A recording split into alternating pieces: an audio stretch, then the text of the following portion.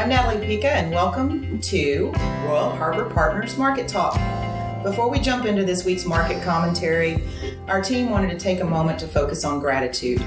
This next week for Thanksgiving, our nation and the markets will pause to give thanks, and we believe it's worthwhile to consider the benefits of gratitude in our stewardship of money.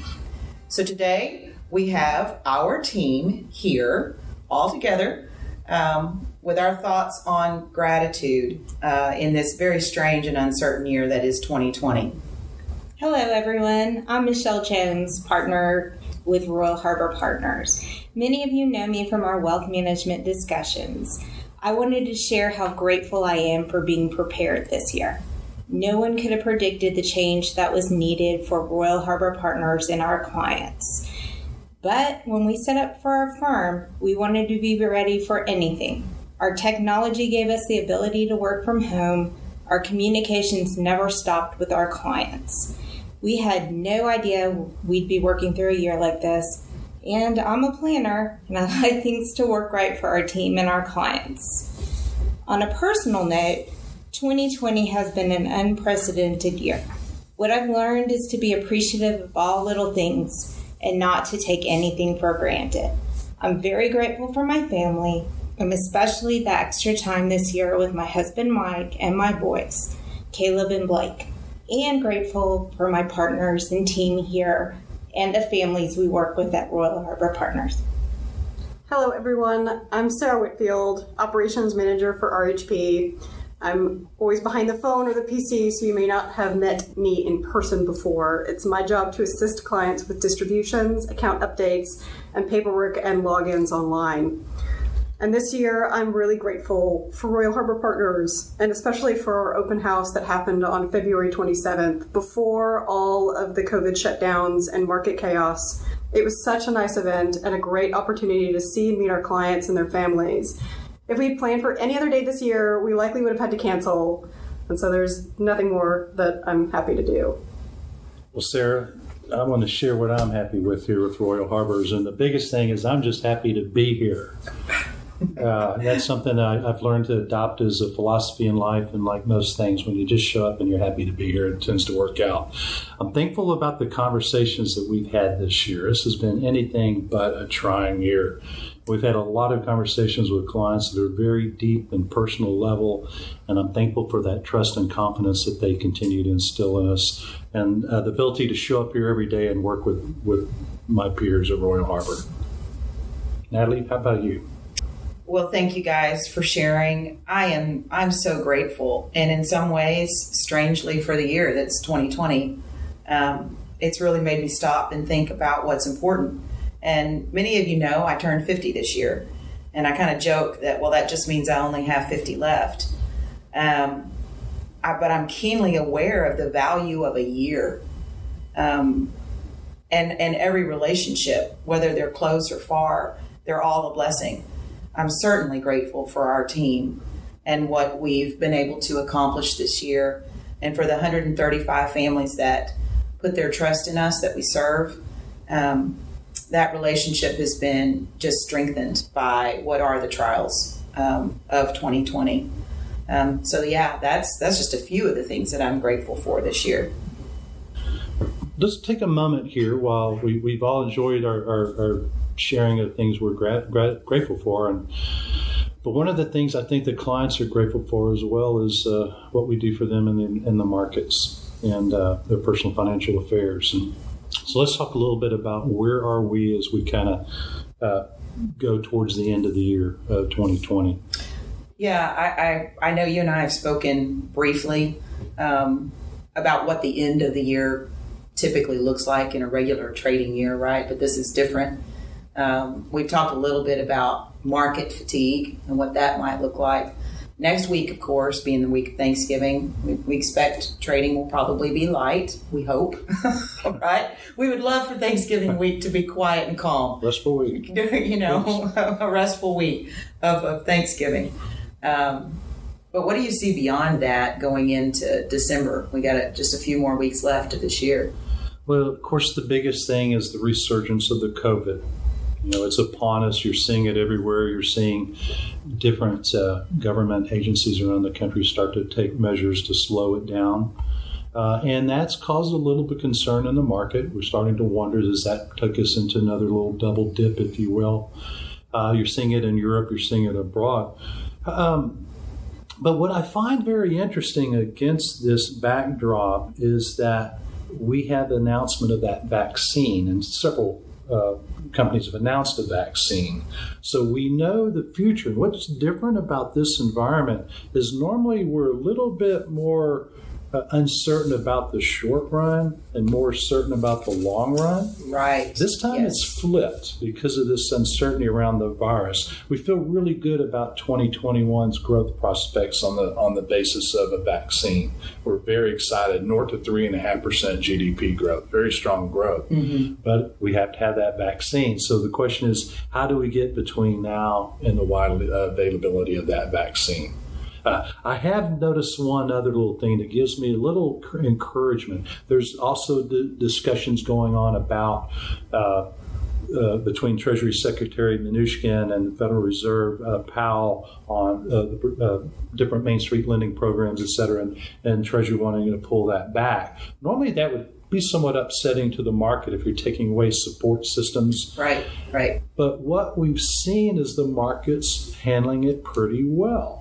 It's hanging in here. There's not a lot of downside pressure on that. And another little telltale that gives me optimism that we may not need that $3 trillion of stimulus. Maybe it's $500 billion, or if any at all, is because Carnival Cruise Lines, an industry most impacted by COVID, the cruise industry, has been issuing debt and equity offerings to stay afloat. And up to this point this week, they've been using their ships as collateral for the bondholders. This was the first week. They issued $11 billion in debt with no collateral. So investors are now warming up to the recovery story where they're willing to do these type of investments without that collateral requirement. Right. So that's a signal to me that we are setting up for a good 2021. Against this short-term uncertainty, probably the best thing is that people just the market just kind of wants to go to the sideline, ride this out, and see the vaccine availability, and then off we go. Wow. Ooh, very interesting. Good points. Yeah, the Carnival Cruise Line, that's quite an observation there. So what have you seen in these past weeks that's one of the most surprising changes in the markets? And I know volatility is a big conversation, right? We've seen that VIX come way down. What do you think's been unusual? The election. The legal threats around the presidential election has not created one wrinkle in the stock market. And to me, the market is saying we have full expectations that the normal democratic process will fall through, and you'll see President-elect Biden in the White House on January 20 taking oath of office. The market's fully pricing that in. Now, that would be the wild card. If there is some type of success through the legal systems to overturn that, then that's the short term, the greatest risk the market will have. I think there would be a severe reaction to that. Mm-hmm. The uncertainty that it creates. Yeah, the uncertainty, right, of course, the uncertainty that it's going to create. But the fact that we're hanging in here and is a very good positive. Again, that ties in with the Carnival story, et cetera. So, of course, around here we do planning, right? And when we plan for our families and we think about the future, we don't think about, we talk about short term, but what we plan for are really mid to long term, right? All those long term ranges. And so 2020 has been a little bit odd in that we have really, you see, the focus has been on 2020, but let's talk about 2021. Let's talk about 22, 23 a little bit. We're going to get through this, the expectation of the vaccine, and maybe get back onto more steady footing when it comes to growth. We've seen that rotation you talked about in the our last discussion, more into value, broadening out of the markets. What do you think in 2022, 23? What have we got maybe a little bit further out, 24 months, 36 months even? So I think the biggest challenges our investors are going to face going forward in the next few years will be returns from U.S. large cap stocks, the biggest S&P 500. Forward expectations for those returns are about half of what we've seen in the last, since 2008, running at about 6.5% expected returns. So I think the biggest change you're going to see in that area is a movement more towards international. And it could see as much as 35% of your portfolio in international names. That's where we still see the growth opportunities. The best case, emerging markets forward expecting returns are 9%. So development international is more in the 7-8 range. So I would think that would be the biggest change, where we've been U.S. centric for the last 10 years, post 08. You start to see that move more towards abroad. The other changes there you're going to see is more in fixed income, because we're in a zero rate world with the Fed on hold for 3 years. How do we get income in this market? And I think that's going to have to come from more equity type investments, preferred stocks, dividend stocks, those sort of things that provide that income that the bonds used to produce. So you may now have to see the portfolios where traditional balance 60-40 may need to go to that 70-30 makeup in order to do that. So we're in the midst right now of potentially looking at reallocation between stocks and bonds in our models to shift a little bit of that weighting over to equities. And then the other thing we do in the portfolio is we run a balanced approach. I call it a barbell, the two ends of the weight. I've got one half of that equity exposure in dividend paying stocks that are paying us that bond-like income. Then I got the other half in that toe and that growth, that high-tech area that we still have to drive performance of the portfolio. Right. So we'll probably still keep with those changes, but you'll start to see me massage to those themes at the margin as different opportunities arise. Awesome. Thank you. A lot to think about. So as we close out today, I just want to remind everybody around here, one of our core values is we value people over money. We say it often. It just seems to roll off the tongue around here. Money is the tool is just a tool that we use to really help our families reach their full potential. Our team is grateful that we can be here for your families during this strange and uncertain times. And we just want to thank you for putting your trust in us.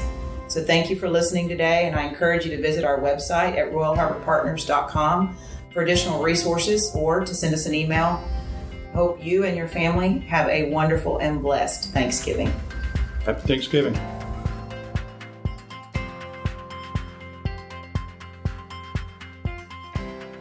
Royal Harbor Partners is a registered investment advisor, and the opinions expressed by Royal Harbor Partners on this show are their own.